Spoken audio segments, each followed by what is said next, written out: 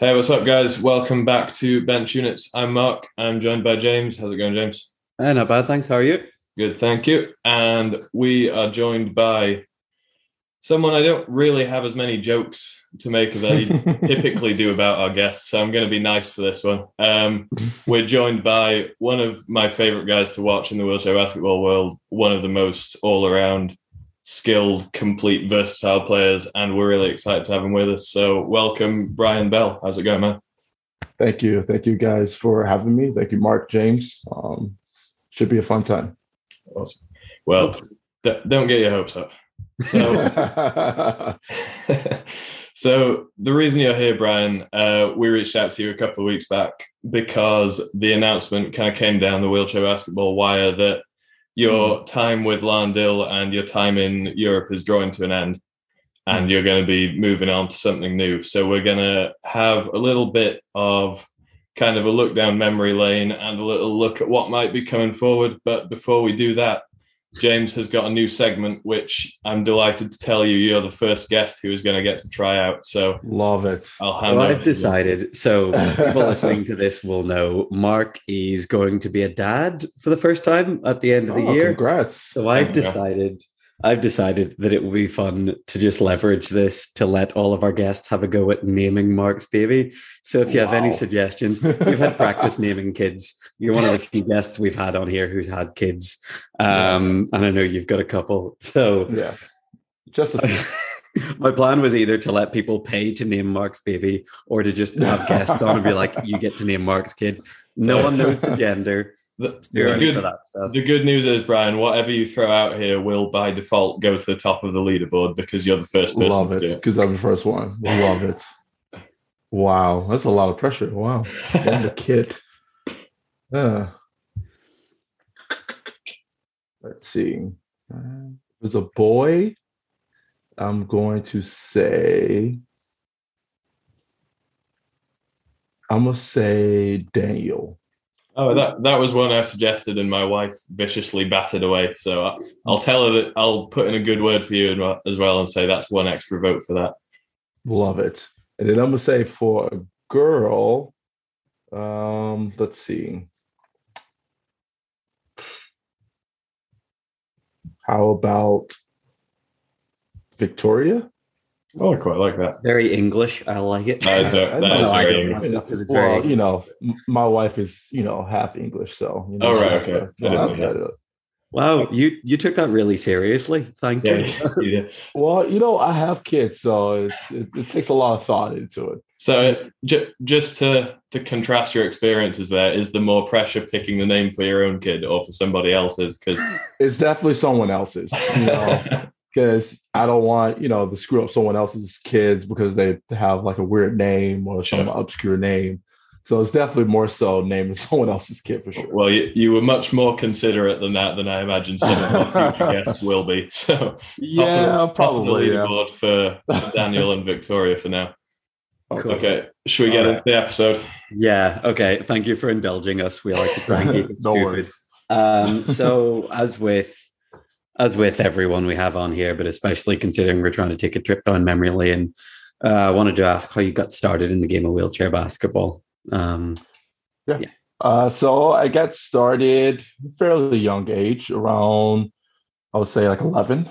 I got injured when I was around 9, 10. And then after that, did rehab, got a prosthetic, got back on my leg. And then I tried a few other different sports before I found wheelchair basketball.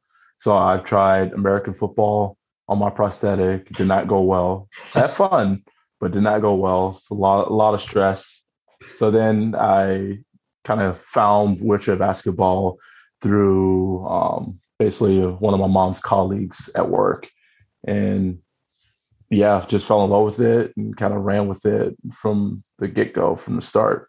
It also helped having, a pretty good coach at an early age with Miles Thompson. So. Oh, really? Okay. Yeah.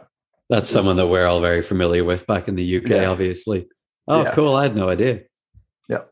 So that's you starting pretty young. And I think probably the first time a lot of people will have seen you on the scene is kind of as the USA junior team was tearing up the rest of the world. And making every competition a case of who would come second. So what was kind of your path from the very early days where you just started out to kind of becoming a part of that squad that I think it was like yourself, Steve Serio, Trevon Jennifer, all those guys? I would say I know looking back from before I made the team more consistently is like through all those cuts, getting cut from Team Beijing. I knew I was young, so I knew it was less likely for me to make the team, and then getting cut for a potential spot in London, which I thought I had a pretty good case to make. And then after that, I just kind of, fine-tune some of the things in areas that I did. A big focus of mine was defense, since I wasn't the biggest guy being my class. So I wanted to be faster than all the other 4.45s to make sure that I can dominate them, at least on the defensive side. And then from that, the coaching staff saw that and kind of basically made sure that I stuck with that. I kind of tailored my game around my intensity in terms of defense. And then, of course, I fine-tuned more on my offensive side. And I just kind of came into my role. The coaches believed in me at the time, so that also helped tremendously with my ability. And it was just such a natural role. Like all the guys that I played with on that team, it was just such an easy and natural kind of flow of the game of playing with each other and being able to kind of accomplish something. Sure. Cool. And did you, in those early days when you were trying to like figure out where you were fitting into things, did you have any players that influenced your style or even how you carried yourself? Was there anyone you looked up to as you were developing? Or yeah, I would say definitely. Early on, I went to a lot of like basketball camps because I just really wanted to, improve my game. See kind of basically my other peers that I'll be competing against, and also people that are considered kind of legends of the game. So I went to a lot of camps that some of those guys have gone to, like Pat Anderson was doing a lot of not coaching clinics, but like basketball camps that he was a counselor and he was teaching kids. I went to a bunch of University of Whitewater, Wisconsin, those camps. I went to U of I camps during the summertime after the season. So I just tried to absorb a lot from some of those guys like Pat Anderson. Quite a bit, and I try to challenge them too. I know I wasn't even nearly as close as good or even had a right to challenge them, but that's how you start. You want to challenge the best, and from there where you need to get to get it to that stage. Cool. And do you think setting your targets high in terms of picking a guy that you, as you described it, has no right to challenge, like do you think that's an important part as a young player to develop, picking a guy and being like, right, I'm going to come at this guy and I'm going to lose, but I'm going to get a little closer next time and a little closer next time? Yeah, definitely. So, you get better by failure, that shows that you're trying, because it's really hard to come out right up from the gate and, be dominant, be successful. It takes a lot of trial and error. So picking, the best, I definitely, Pat Anderson at the time, he's considered one of the best players. Especially when I was growing up, when he was winning all those gold medals for Canada.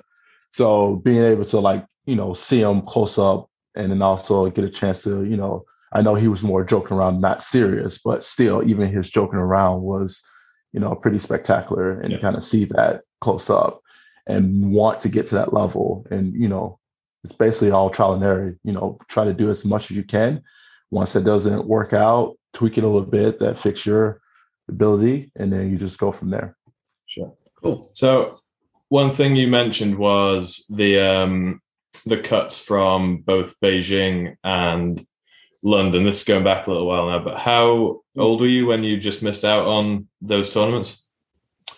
Let's see. Beijing was, I believe, 17 or 18.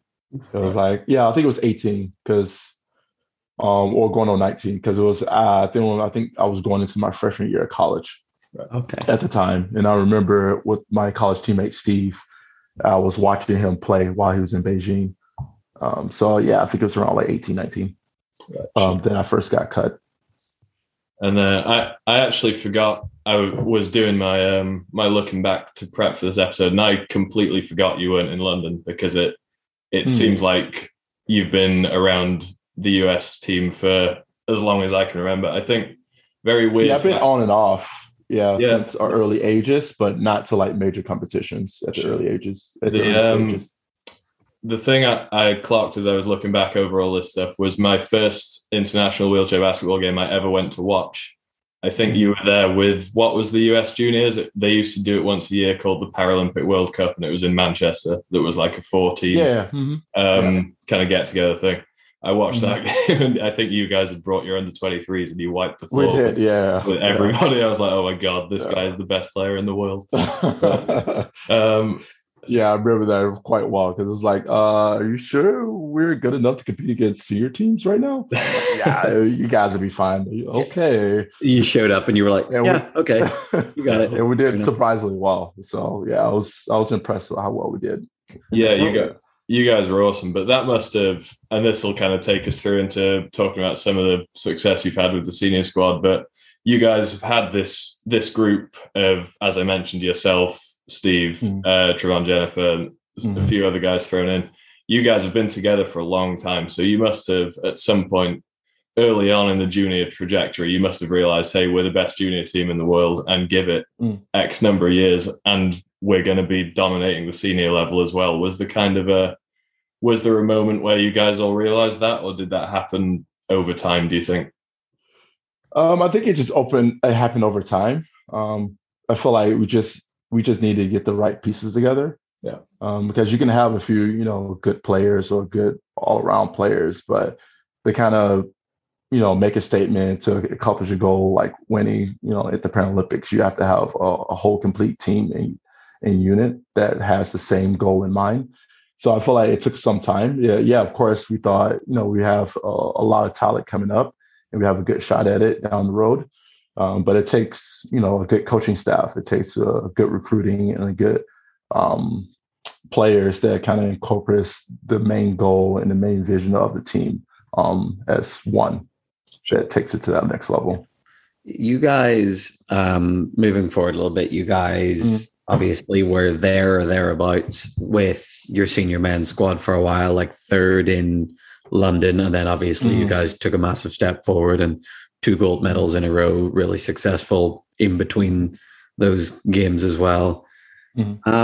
What changed? Was it a case of you guys just maturing and improving? Obviously, that is going to happen as you guys get older and you practice more and you gel together more. But is there anything else? Was there obviously coaching changes and stuff? Like, what would you say took you guys to that next level between the third and fourths of the early 2000s to moving forwards?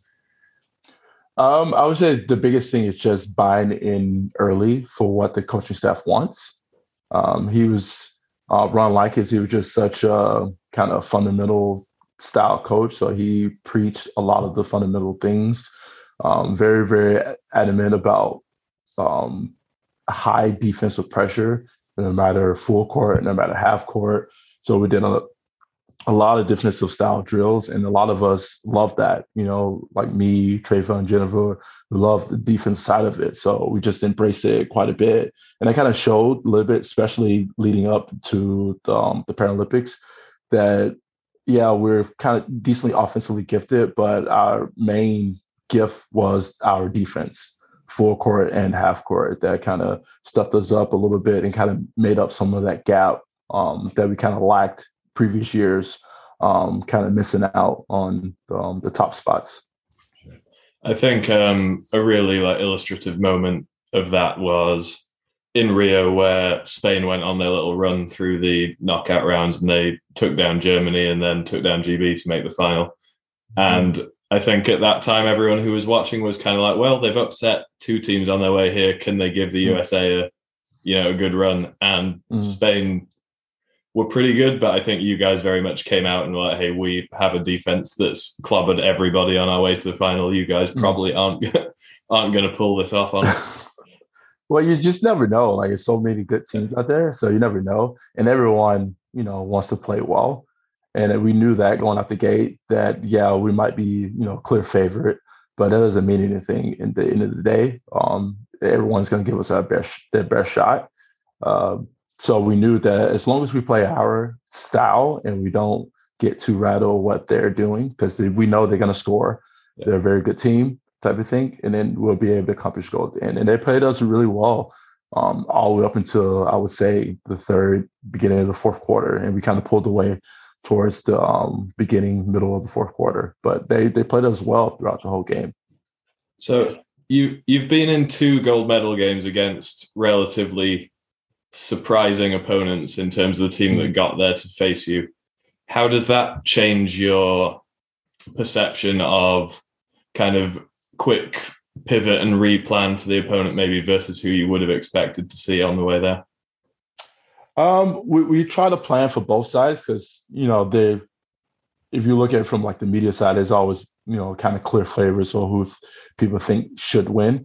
But as you've seen in previous games, like sometimes it doesn't matter. Like this past one, that was a big surprise for Japan, making their big run late. So you just never know how it's going to go. A lot of teams can have off games and kind of, end up losing games and then make it through to the next round because of that. So we just try to more focus on ourselves, more so than mainly focus on certain teams. Because as long as we do the small things that we normally need to do to be successful, that we will be successful. And then after that, we find who we're going to play. Then we kind of fine tune some of our game plan a little bit for certain players or certain team defense that we might go against or offense that we might go against. Cool. If you had to put a number on it, what percentage is it about you and what percentage is it about the opponent? Is it 70-30? Is it 80-20? It's all very random. No. So I feel like it's definitely more probably like on the higher end. So I'll probably say like 60-65, 40-35 or whatever percent that we focus more of ourselves. Because if we focus more on things that we can control, then we can basically dictate more so what the opponent does if we do it a certain way. And then we'll know exactly what they're going to do if we do it that certain way, type of thing. So it was that type of mentality that we wanted to dictate to them what we're going to allow them to do, rather than kind of sitting back and seeing what they're going to do and then kind of adjusting from there. Sure. Okay, so I'm going to fire you a bit of Brian Bell trivia that I have prepped, okay? Okay. So your international record on the world level is 2 Paralympic golds, 2 World Championship silvers. That's not great trivia, Mark. I assume that's not it. That's not the question. The question is, across those 4 tournaments on the world stage that you've been part of, the USA have lost 4 games. Can you tell me what those 4 games are? Wow. If you want to do it a different way, I can tell you the 3 that between those 8-year span. So Rio, Tokyo, Hamburg, and Incheon. Okay. So let's see. Well, we lost to Italy and Australia in Wales. Man, I never thought you were going to get that was the whole point of this exercise. that was a rough one. I remember that one because literally, again, that's the thing, like no one could score against that game in Italy. Like literally we'll rotate, the next person shoot, couldn't score. Next person shoot, couldn't score. That's the thing, like if that happens, then of course teams are gonna find a way to win. And they did. And then of course we lost to Australia in the final. And then we lost to GB in the final of Worlds in Germany, Hamburg. And we lost to GB, of course, going into Tokyo. Yeah. Okay, well, you completely undermined my trivia segment there because I did not, for the life of me, think you were going to get the Italy game. I mentioned it to James over WhatsApp, and he was like, "I'd forgotten about that one." I thought the coaches hold on to losses more so than wins for sure. Yeah, that's really such a coach thing to you guys are throwing the ball all around the gym, warming up in a random training camp, and they're like, "Hey, remember Italy and 2014, you're like, hey, shut up. I turned the ball over twice. It's fine. But like you don't even know how many times we watch video from after Hamburg of that final game versus GB, like so many times. Like after a while, I was like, Coach, we're all upset because we get done with this right now. Can we focus on the next There's the thing of objective? But the coach is like, happens. see what happens, and you're like, Coach, I can tell you the next 4 plays. It's yeah. But there are games like you guys against Italy where you're playing well and just not hitting shots. I always find it really funny because I've had conversations with coaches at club level who've been like, but what do we do if this happens? You're like, yeah, we probably lose. Like, you can only do what you can do. Like, yeah, exactly. You can only, foresee so much. Yeah. That was the thing. Like, if we play and dictate the offense or whatever defense a certain way, then we at least know what most likely will come next. Yeah. Rather than just sitting back and guessing. Do the process right and live with the results. Yeah. To a certain point, it's numbers. Like if you go into a game and you're like, this guy's 57% from this spot and this guy's 62% from here, and we get up to this number going to the basket and whatever, and it just doesn't happen. I think it's a thing that players are like, hey man, like you have to be able to like sleep at night if that happens. Exactly. Yeah. You can't overthink it too much. Yeah. Cool. Okay. So last thing before we move on to talk a little bit about your club career, Brian. We mentioned the 2 Paralympic golds, 2 world silvers. And I saw that when the USA did their trials recently, your name was on the list going into this World Championships. How much of a goal is getting the World Championship gold for you to kind of fill out the trophy cabinet, I guess? It's definitely one of those, like a lot of like things that you think about, like, oh man, we missed out so many chances. Of course, I would love to have gold at Worlds. Because it's basically like a mini Paralympics. It's only focusing on basketball. So it's one of the high competitions of your career as well, Worlds. So I would love to get it as well. I know with a lot of big changes with the team, that's going to be kind of difficult to do. But I feel like if we put in enough work, that will maybe, stay at the top 1, 2, 3, and maybe give, a surprising run to some team in the semifinal if we make it that way, and then maybe get to the final again. But I know it's more of a rebuilding period right now, so I know I have to be more realistic. Of course, it's going to take some time to kind of get back to that championship level team status that we've had in the past. But we just got to focus on the small little details and then kind of take it day by day to get back to that. Cool. And in this new sort of period for Team USA wheelchair basketball, how do you see your role changing, both as a player and just as a guy who's been around and seen everything, as a bit of you've been a leader, but I mean, as more of a leader, as more guys age out and go off to do other things? Yeah, definitely talking more like one-on-one conversation with the coaches, being one of the veteran guys now. So now I have to be more of like an active leader in terms of being more vocal off the court, more so than just being more of a leader on the court. And then I got to make a little bit more adjustments for that for me. But I feel like that's kind of an easy adjustment. It's basically all the things I've been doing on the court, just, tailor it more off the court and make sure that people are focused, make people are coming into practice ready or games ready, that type of thing. Sure. Okay, cool. We will shift on then to chapter 1 of your career in Europe, Brian, which is with Briantia Cantu in Italy. So you joined Cantu in 2013. And before we get into this, I need you to dispel a myth for me, if that's okay. Sure. So I was in Italy that year as well with Padova. And so I lived in a house with 2 roommates who were players as well. And about midway through the season, I think we just played you guys and we'd lost fairly convincingly at your hands. But our mechanic, who was like mechanic / vice president, I guess, just mentioned to me as we were loading the bus up, he was like, oh yeah, we spoke to that guy Brian Bell. He was like, we would have really liked to have him, but he wanted a house on his own and we didn't think we could do it. Is this a thing? Because when he told me this, I was like, I would have slept on the street if it meant we could have had him. No, because I'm pretty sure I stayed in an apartment complex next to like the other teams in an apartment complex. So no, Okay. And then after that, I stayed in basically the same, right across our hallway from the other guys on the team in apartment complex. So no. Okay. Right. I'm gonna have to. I've not spoken to that guy for years, but I'm gonna have to go and rattle the cage on that one. Thank you for clarifying that for me. You're gonna have to look up the Italian for "you just embarrassed me" on my own. Right. So yeah, we kind of talked about your time coming through in the US. So what was your moment at which you decided that Europe and Cantu specifically was the right move for you?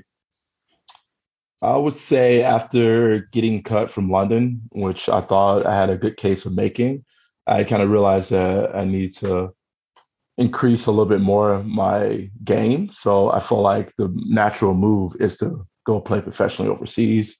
A lot of my teammates were doing it at the time. A lot of people I've known have done it and been successful coming back. And a lot of my college teammates just went overseas as well. So they actually played in Cantu before I went there. So it was just kind of an easier transition for me. It was kind of Cantu was kind of one of the first couple of teams that I talked to. And then it was just an easier like fit and find for me. Cantu was one of the top teams in Italy. And I felt like I can help them continue to be one of the top teams or maybe even win a little bit more cups away from Rome at the time. They were kind of the powerhouse in Italy. So yeah, that was my kind of decision to go to Cantu. Awesome.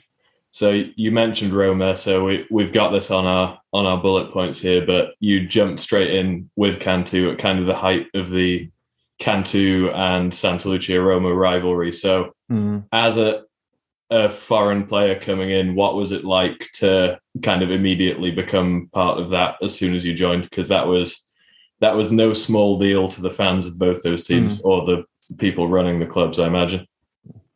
No, I completely loved it. I love the fact that there are, tons of fans at both games. Very, very animated, pretty much with everything. It was just a very, very competitive rivalry between the two clubs, especially early on. I know the first cup I think we had was like literally 2 months later. I think it was like October, November, the Super Cup. And we somehow managed to win after, a couple months of training together in a couple games in the regular season. So I just felt from there that it's going to be a good rivalry the whole time I was there. It's going to be a lot of back and forth. It's not going to be kind of one-sided like it's been kind of previous years with Rome kind of beating everyone or kind of taking over the top spots. And I just felt confident that I would be able to help keep that team at the top level in Italy. So off the back of that, I guess the next point with Cantu is I've gone back and scoured a little bit of video ahead of this, but I think I'd forgotten how many iterations Cantu went through as a team while you were there. You had year one was like you with Segar and then Andre Binek and Joachim Lindblom. And then Gaz came in for a couple of years. Gaz was out. Jordi Ruiz was there the whole time with you. You had Adolfo Berdun for your last year there, I think. Abdi was there when he wanted to be. Oh, yeah. Abdi was there. I forgot Abdi was there. That's one I didn't catch. So you had like an all-star rotating cast of teammates. So yeah, no, it was awesome. Yeah. Yeah. What was the experience like of kind of adapting year by year as Cantu kind of funneled guys in and out to make the best team they could? No, it's kind of part of the game, playing professionally. There's a lot of rotation. Of course, you want to like to keep the core group together to kind of move on to the next season.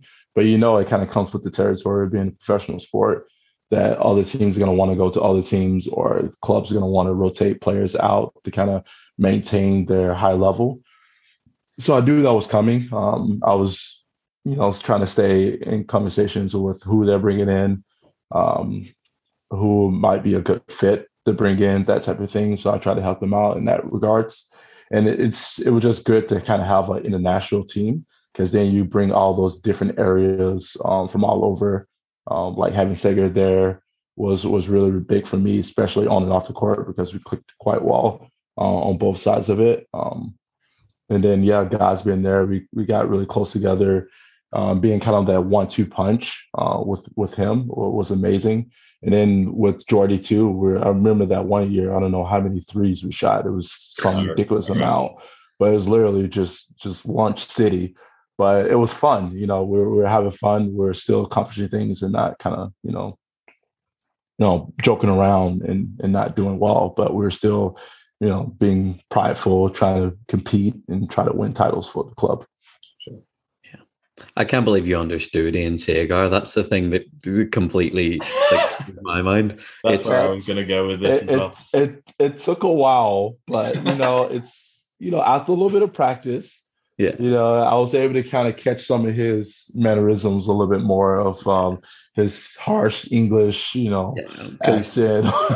Mark lives about 20 minutes down the road from where Ian Segar is from, and I lived in the same place that he was born for a while when I lived in England, and I didn't pick it up. Like I still, but even then, like as I say, I lived in the town he was from, and I was like, I live there, and people don't sound like you. What's happening? But yeah, he's great. He's such a he is a good teammate, and also one of the greatest big threes of all time. So, like, I completely agree with that. I love the fact that he came to us last year. It was awesome. That when they were first talking about, oh, what do you think about Ian Segar? Because you played with him, I was like, yes, bring him here, please. Yeah, get it. I know him well. I know exactly what he's going to do, what he needs to do to be successful for us, for him, and awesome guy. Yeah. And then you guys just parked him on the bench. No, I have no say of how people are playing. But listen, we played you in Champs Cup last year, and he made 2 free throws to beat us by 1. So that's what he's there for. So just while we're looking at your list of teammates you had, me and James have both been big Adolfo Berdun fans over the years, and the guy's kind of a mystery because nobody who has like not played with him knows anything about him really. So do you have an Adolfo Berdun story you can give us? Adolfo Berdun story? I don't know. He's just such, I don't know if I have necessarily a story. He's very, I would just say he's very entertaining guy. On and off the court, just very animated, very outgoing. So like when he drinks, like he's very like always cheerful, happy, bouncing up and down. You can kind of see it too when he's playing as well, especially because he felt kind of relaxed with our team. I know Rome could be kind of stressful, especially with the coach at the time, a lot of yelling, stuff like that. But with our team, was at the time it was more relaxed and it wasn't as strict and so yelling. But I wouldn't say I have anything that's entertaining Berdun stories. No, not really. I've spoken to several people who've played with him, and I've heard on different occasions he's like, hey, how's it going? Welcome to the team. All right, so this is exactly how we're going to play. It's like, hey, I can see that. What about this? No. Yeah, I can see that. Yeah. So I think he had to like accept that he's not the only guy, on the team at the time when he came to us. Yeah, of course. Yeah, I think there was that one. I can't remember which club it was when he joined, where they were like, "Hey, when we get a fast break, we spread out like this," and he was like, "Hey, no, we don't, because I'm here now." And then I think there was a story I heard once. I don't know if it's a myth, but it's that when one of his years playing for Cantu, he decided he was moving to Sardinia and they were going to fly him in and out of games. I don't know if that ever happened or not, but that could be a possibility. It definitely was probably when I was already gone, but that's a possibility. Yeah. If I was that big a guy on a team, I would definitely try and swing something like that. Like, it's funny, sure. Being a guy who's like just about hanging on to teams like every year, like looking at that, like that's so cool. But but anyway, we'll leave Berdun alone, considering the guy. So I guess next up, Ryan, 4 years at Cantu, do you have a single best Cantu moment that stands out? Best Cantu moment, definitely winning the first title my first year, because I didn't expect that to happen so quickly my first year. that first cup. It actually won 2 titles that year. We won the Italian league that year as well. We lost to them in the Italian Cup, but we won the Super Cup and we won the Italian Cup, like the Italian league, that year. That would probably be definitely the beginning highlight. And then I would say my last year with them would probably be the best highlight with them, I would say, because I was playing pretty well. I was averaging probably 20 some points a game. We got all the way to the finals of Champions Cup. Fortunately, we lost, but we were right there. We could have easily have won. And then we won, I'm pretty sure, every cup that year in the Italian league. So the Italian league and then the Italian Cup at the time. Sure. So this kind of ties into our segment about moving on to Germany. But your last year, I think the Italian league was watering down a little bit because they brought in the rules about it. First, it was 1 Italian per team on court, then it was 2, and a lot of the non-Italian guys started looking elsewhere because it was easier for them to, find spots and roles. And on top of that, Santa Lucia were kind of reaching the end of the road, I think, with their program at that point. So, what do you think the effect of the Italian rule was on the league in general, and do you think that played a part in your decision to move on? I would say ultimately that rule kind of hurt them quite a bit in terms of getting more like talent there for the Italian league. I understand where they're coming from. They're trying to improve some of their Italian guys and players because they wanted them to play more. So ultimately, they want to improve the Italian national team. So I get where they're coming from, but at times I feel like it hurt them more so than what they gained, because also some of the Italian guys knew they were going to play, so they don't necessarily have to train or come to practice frequently, that type of thing. So I think it kind of also hurt them as well, because then people didn't care necessarily about the kind of working hard part to earn that spot to play, rather than they were already guaranteed to play. But I don't think it affected my decision to leave. Lundale was kind of one of those clubs that I've always wanted to play for at some point. So it was just kind of like I won a lot, in the Italian league. I've accomplished quite a bit. Maybe go to a different league and see how well I can do there was more of my mindset. Yeah, I think just one of the things you said there about maybe the local guys having to play. Obviously, you were saying it means they know they're going to get minutes, so they maybe don't put the work in as much during the week. But I think you lose out on something that you said was so great about playing for Cantu, where you had all these guys from all these different places bringing different ideas and styles and different skills that they've picked up from wherever they've come from. And I think you lose a little bit of that for sure. But sorry, I've taken us backwards slightly because this was move on to Germany, but make my own point. No worse.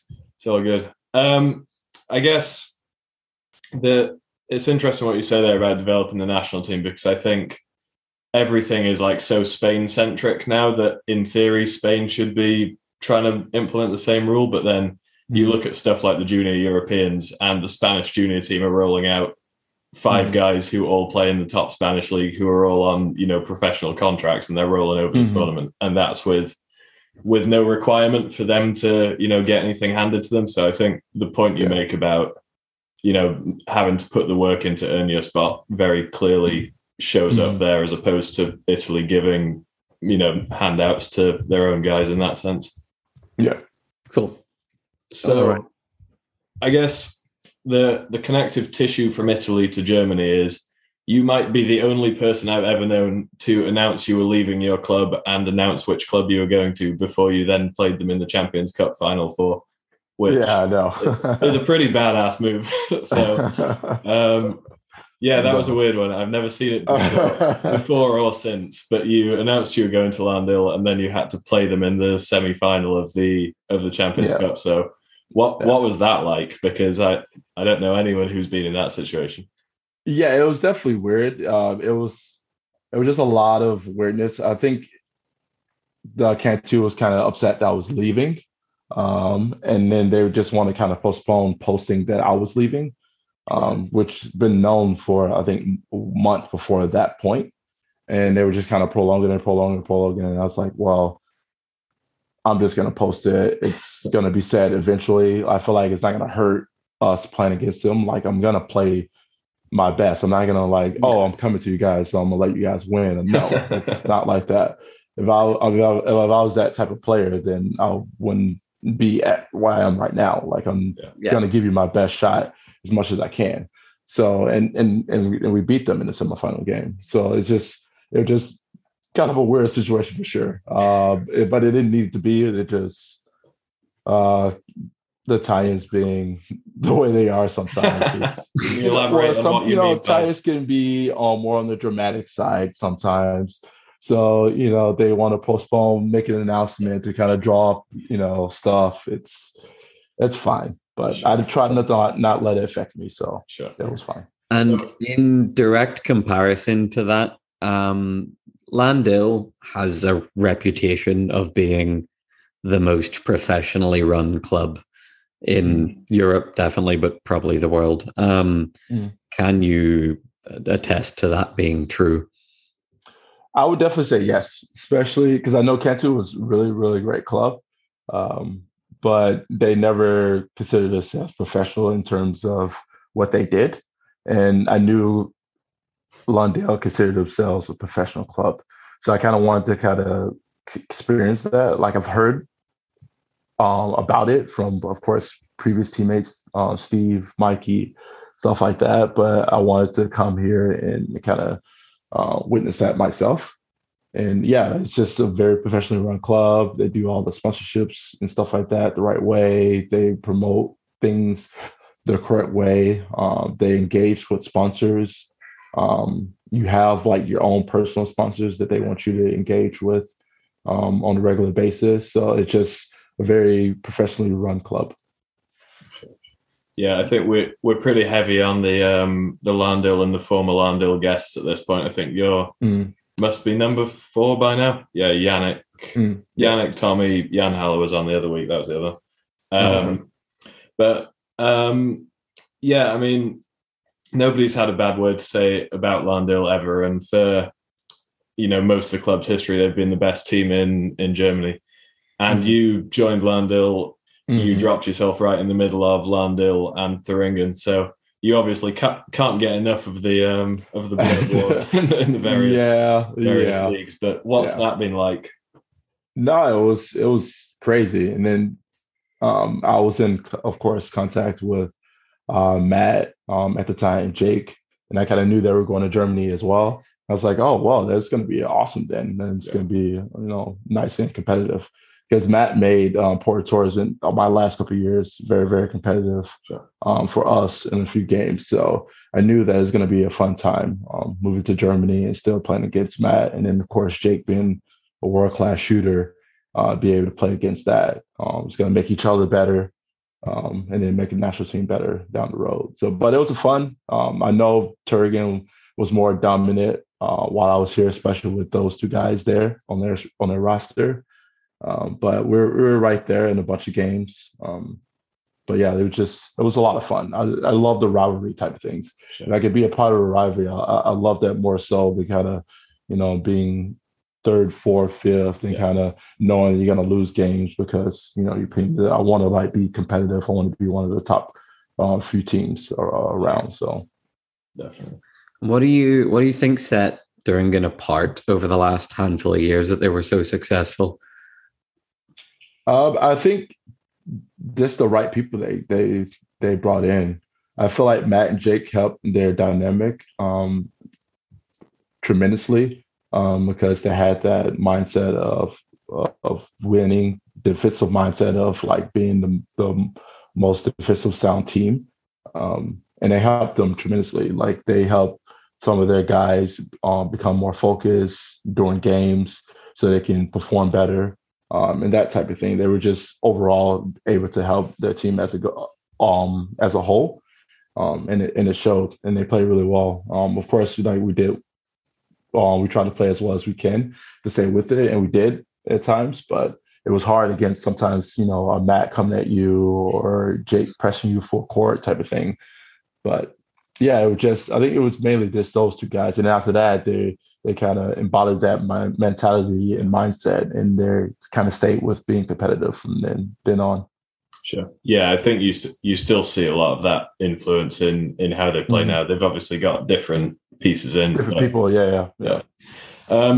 So I guess for you, the pinnacle of the Landale-Thuringen rivalry is that you guys played each other in the Champions Cup final last year, which you guys won in an extremely close game.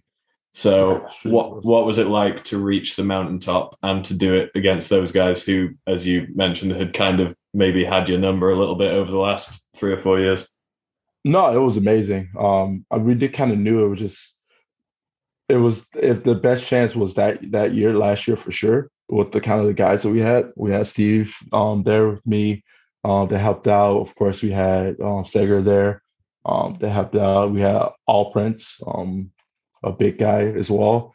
So we had a lot of pieces that we could be able to kind of go out and be successful. And we knew it was kind of our chance to. And it was the first time, I think, either ever or a while that it was 2 German teams in the final. So it was kind of historic in that regards too. But yeah, it was just such an amazing feeling to finally win, because that was the second time I've made it all the way to the final. And to actually finally pull off the win. Yeah, it was amazing, because one of my bucket list as well is to win a Champions League title. And I was kind of getting worried because it was getting towards the end of my career of not happening. So, but yeah, I was able to finally accomplish it, and especially against a tough team like Thuringen that we've always had battles for the previous many years that I was in Germany.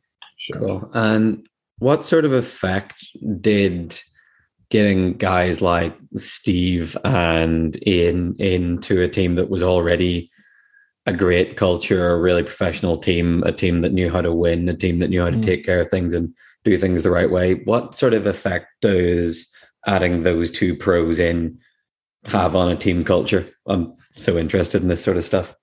No, it's fine. I think it was the biggest thing. It was just experience. Like, all those guys been in, top clutch moments or tough competitive games, the finals and whatnot. So they know what to expect. They know how to kind of deal with certain things when it gets down to crunch time. I remember back at the beginning of that final, Steve took it upon himself at the beginning to kind of score at will or be that primary focal guy. And we kind of needed that because we were still trying to kind of basically kind of fill each other out at the beginning. But he took it upon himself to be aggressive. And that's the thing that we kind of needed. We need people who are experienced that's going to do that when they think they need to do it. And then be it the right moment or not, but still be able to take that upon themselves to actually do it. And then, of course, knowing what Sager can do, get to his spot and pretty much be automatic most of the time from that elbow area. It just brought tremendous amount of experience that helped us to kind of accomplish that goal last year. Sure. And this kind of ties in our last couple of questions on Germany, but obviously you spoke about last year feeling like your best opportunity given the squad that you had, and you've now got to close out this season. We've got Champions Cup coming up this weekend, and then you, I believe, go back home for 2 games against Thuringen in the German Cup. Is that right? So your team that you've got this year, how do you see this kind of as compared to last year and previous years? And do you think it sets you guys up to repeat your success and hopefully take your career out on a win? I'd say it's definitely it's looking good for sure, especially the team that we have. Pretty well put together team. I've known these guys or played against these guys for a while now. Hero was here like early on in my career with Landale, so I know him quite well. I played with him in college as well. Rio was kind of a new factor, but I feel like would be an easy adjustment for him because I kind of watched him, played against him. I kind of know what he wants and what he needs to do. But yeah, with Yannick coming in, being such a dominant class one, I feel like we just have so many pieces that anyone can score or be aggressive and dominate at any given time. Especially with two really really good shooters with Tommy and Hero now, and then Quentin coming off the bench. He been a decent shooter for us as well to kind of relieve either Tommy or Hero. I'll definitely say it's in terms of teams, it's definitely pretty close to kind of the type of team we had last year as well. Very experienced, used to being in those tough competitions and tough games. But I feel like if we play the way we should play or normally play, that we should hopefully be making it back to the final and maybe hopefully win again in Champions Cup. That would be a serious flex to win last year on your home court and then win on their court this year. Yeah, that would be a serious flex. And then just ride off into the sunset. Yeah. Well, no, because we still have the German league. So that's the kind of mistake we had last year. After Champions Club, like, the season's done, right? Nope, we had German league. The German Cup hungover. Yeah. I guess last question on the Germany stuff is, you obviously talk about the depth of options you've had at Lahn-Dill. How do you feel like your years in Germany, your role has been different to maybe what it was in Cantu, or maybe with to me, your role in Lahn-Dill is more similar to your role with the US national team. Mm-hmm. How have you kind of grown your game or adapted your game to fit around these guys? And do you think it's benefited you in the long run? I definitely think it benefited me. I know in Cantu, I was more, it was kind of opposite my traditional playing style that I normally do with the national team. So I was more of a shooter, more of a playmaker, more of an outside guy in scoring, because that's what the team needed me to do at the time with Cantu. And then I kind of took that and kind of honed that skill, because that's kind of, I felt, was the area that I needed to improve more on, because I always felt like my defense was always kind of there and at a high level and high intensity. So that was a kind of a good area and start to kind of get to my professional career with the USA team. Kind of keep myself on the USA team is to kind of maximize my offense a little bit better. And then moving on to Germany, I felt that it was a perfect combination from what I did in Italy and then what I've already been doing for a couple of years with the national team. And then kind of combine that together to help Lahn-Dill with whatever they need. If they need me to be a post player, I'm used to it, especially when Mikey was here. We used to be, on the same side offensively all the time. So it's kind of an easier transition. But also if they need me to be a scorer or something like that, playmaker, that I can also do that because I've done it for 4 years with Cantu. Definitely. Okay. I think that's everything on Germany. So I guess this moves us on to the big question of this podcast, which is what was behind the decision to move home and why now, I guess? It's after a long time, you kind of think like, when is a good time to kind of be done or decide to move back. I wanted to kind of end on, still being one of the more competitive players. I didn't want to leave like basically being kind of thrown out from a team because you're too old or, you don't have the that intensity or skill level anymore. We'll call it the Russell Westbrook exit strategy.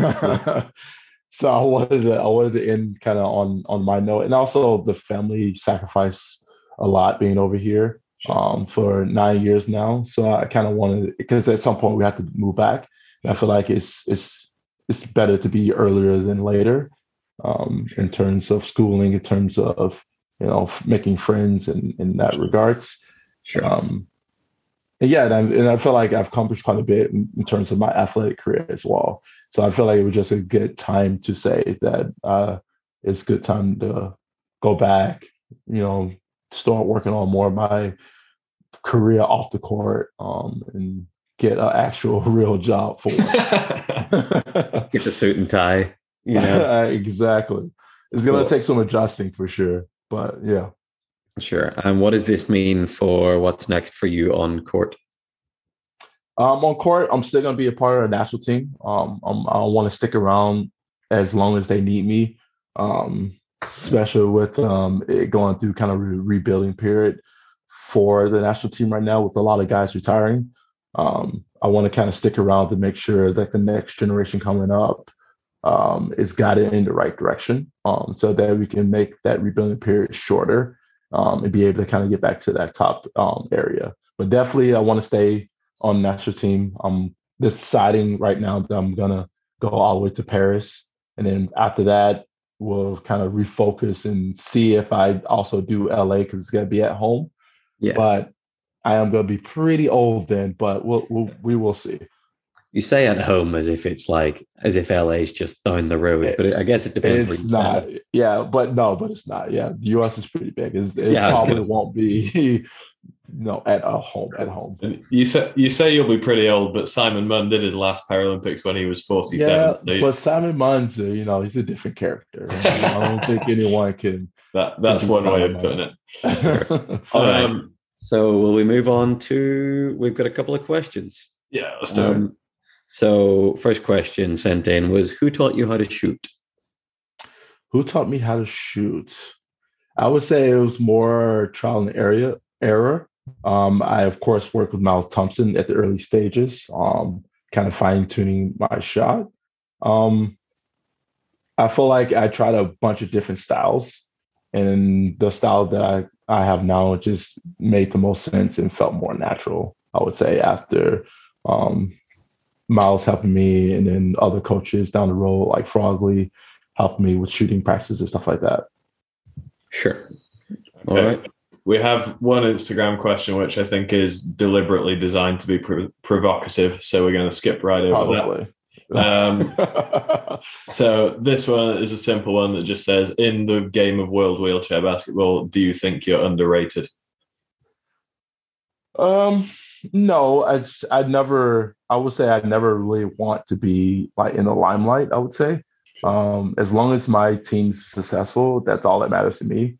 Of course, I want to be considered, one of the better players in the world, but that's only to the extent of my team being one of the best teams in the world, type of thing. So I never really care about, being the best. Of course, I'm going to train and practice that way, but I don't care necessarily about getting the accolades in terms of people saying that I'm the best in that regards. Awesome. All right. Cool. Next question is, what was it? We were told to paraphrase this because the person who sent us the question sent us like 3 different things, and it was like, you know what I mean. But it was basically, do you think league specific rules like the 2 Italians on the floor rule or the junior point stuff, do you think that hurts individual leagues? I think we've already kind of covered it, but yeah, no, I don't think. Like I said before, I think playing the 2 Italian rules or playing Pacific nationality in whatever league rule, I feel like hurts the league, that particular league overall, in terms of maybe not getting enough international caliber players because of that rule, or also those players maybe not training because they know they're going to play. But I think the junior rule is okay. Because they're younger players and they want to still compete at a high level, or they at least want to try to be compete at a high level. So giving them the chance to still do that, and then give them a little bonus on top of it, I don't think it hurts the sport too badly. And then of course the girl minus rule, I feel like helps them overall in their women's sport, and then also helps the teams be more competitive because then you're able to play more points on the field as well. Definitely. All right. Okay. Shall we move on to our last few lightning round questions? Yes. So these are questions that we have for you just quickly before we let you go. So what's one rule you'd like to see added to wheelchair basketball? It can be a good one or it can be stupid. you're the supreme overlord of the IWBF one day, and it can be anything from chairs have to have extra weights on them for people who are too fast, or it can be if you get an alley-oop in wheelchair basketball, you automatically win the game. Anything that you can think of. 4-point line. 4-point line. That would be pretty cool. They actually, in one of the tournaments, I think they had in Canada, they had one of those. Yeah, the Spitfires tournament, right? Spitfire, yeah. Which was pretty cool because a bunch of guys will actually try it. Think what your Cantu team would have done with a 4-point line. I know, just Chuck City. Let's see, a good rule. I know me, I would like it be more kind of like the NBA in terms of the continuation rule a little bit more. I feel like if you get fouled and you're like in the movement of still like shooting, that you maybe can still get a shot off or something like that type of thing, I would say. Because I like the fact of professional sport getting closer to like more of the NBA styles, because that's kind of the pinnacle of mostly professional sports for basketball. So I would say maybe that to start with. That right there is the take of a guy whose opponents can't even stop him by fouling. Right. Okay. So best game you've ever played in? That I felt like I played in, or just that I played well in, or just whatever you, if you had to pick one and be like, that was the best game I've ever been a part of. I would say, I guess maybe this last Paralympics, the first game against Germany. I would say probably the best game I played shooting well from the outside. Sure. Because I kind of made it a kind of a fact that I wanted to play against, I played against all those guys, I played with or against most of those German guys. So I kind of want to prove a point that, I can score both in and outside, because I know with the national team, I was more, of a center or more of a diver. Sure. But I wanted to evolve my role quite a bit. So I'll definitely say that game, because I played really, really well that game on the start of the tournament. And I also felt if I didn't play that well, we might have lost that game.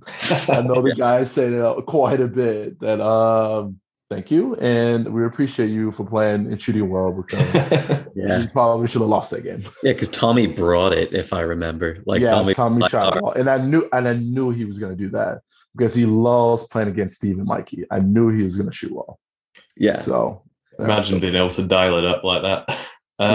Also, okay, next one. What's the weirdest thing you've ever seen on a basketball court? The weirdest thing. We had Greg Warburton on yesterday, and he gave us a great one, by the way. So high stakes on this one.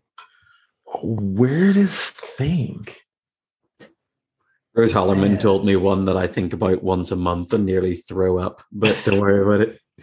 Well, yeah, if you were talking about like bowel movements and streaks and all that type of stuff, it's funny you say that, because our one additional rule question is actually based off a rule we had suggested to us by a friend in that exact area, and it's that if there's an accidental bowel movement, it should be an automatic technical foul. I kind of agree with that. Yeah. Hey, listen, man, you can't come on. You can't come on as a 4-5 to a podcast with a 2 and a 1-5 and start. I know. It happens. With the lower class, it's tough. I understand. I know it's hard, and that's why you got to take care of yourself. I don't hold it against those guys, so I know it's kind of what it is. You can't really control it sometimes. So, but I would say the weirdest thing, man. We're playing a weird sport. There's always some weird things. People, I don't know, wearing bags while they play, wearing gloves while they play. Gloves, big one. Yeah. I can't really narrow down one or two. Of course, pooping the floor. Sure. A little oil spill like on Mario Kart or something.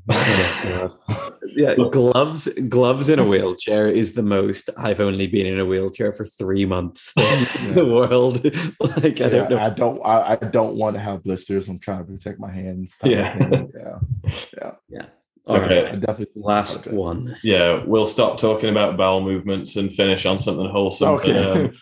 Yeah, best piece of advice you've ever been given, be it in your basketball career or in broader life.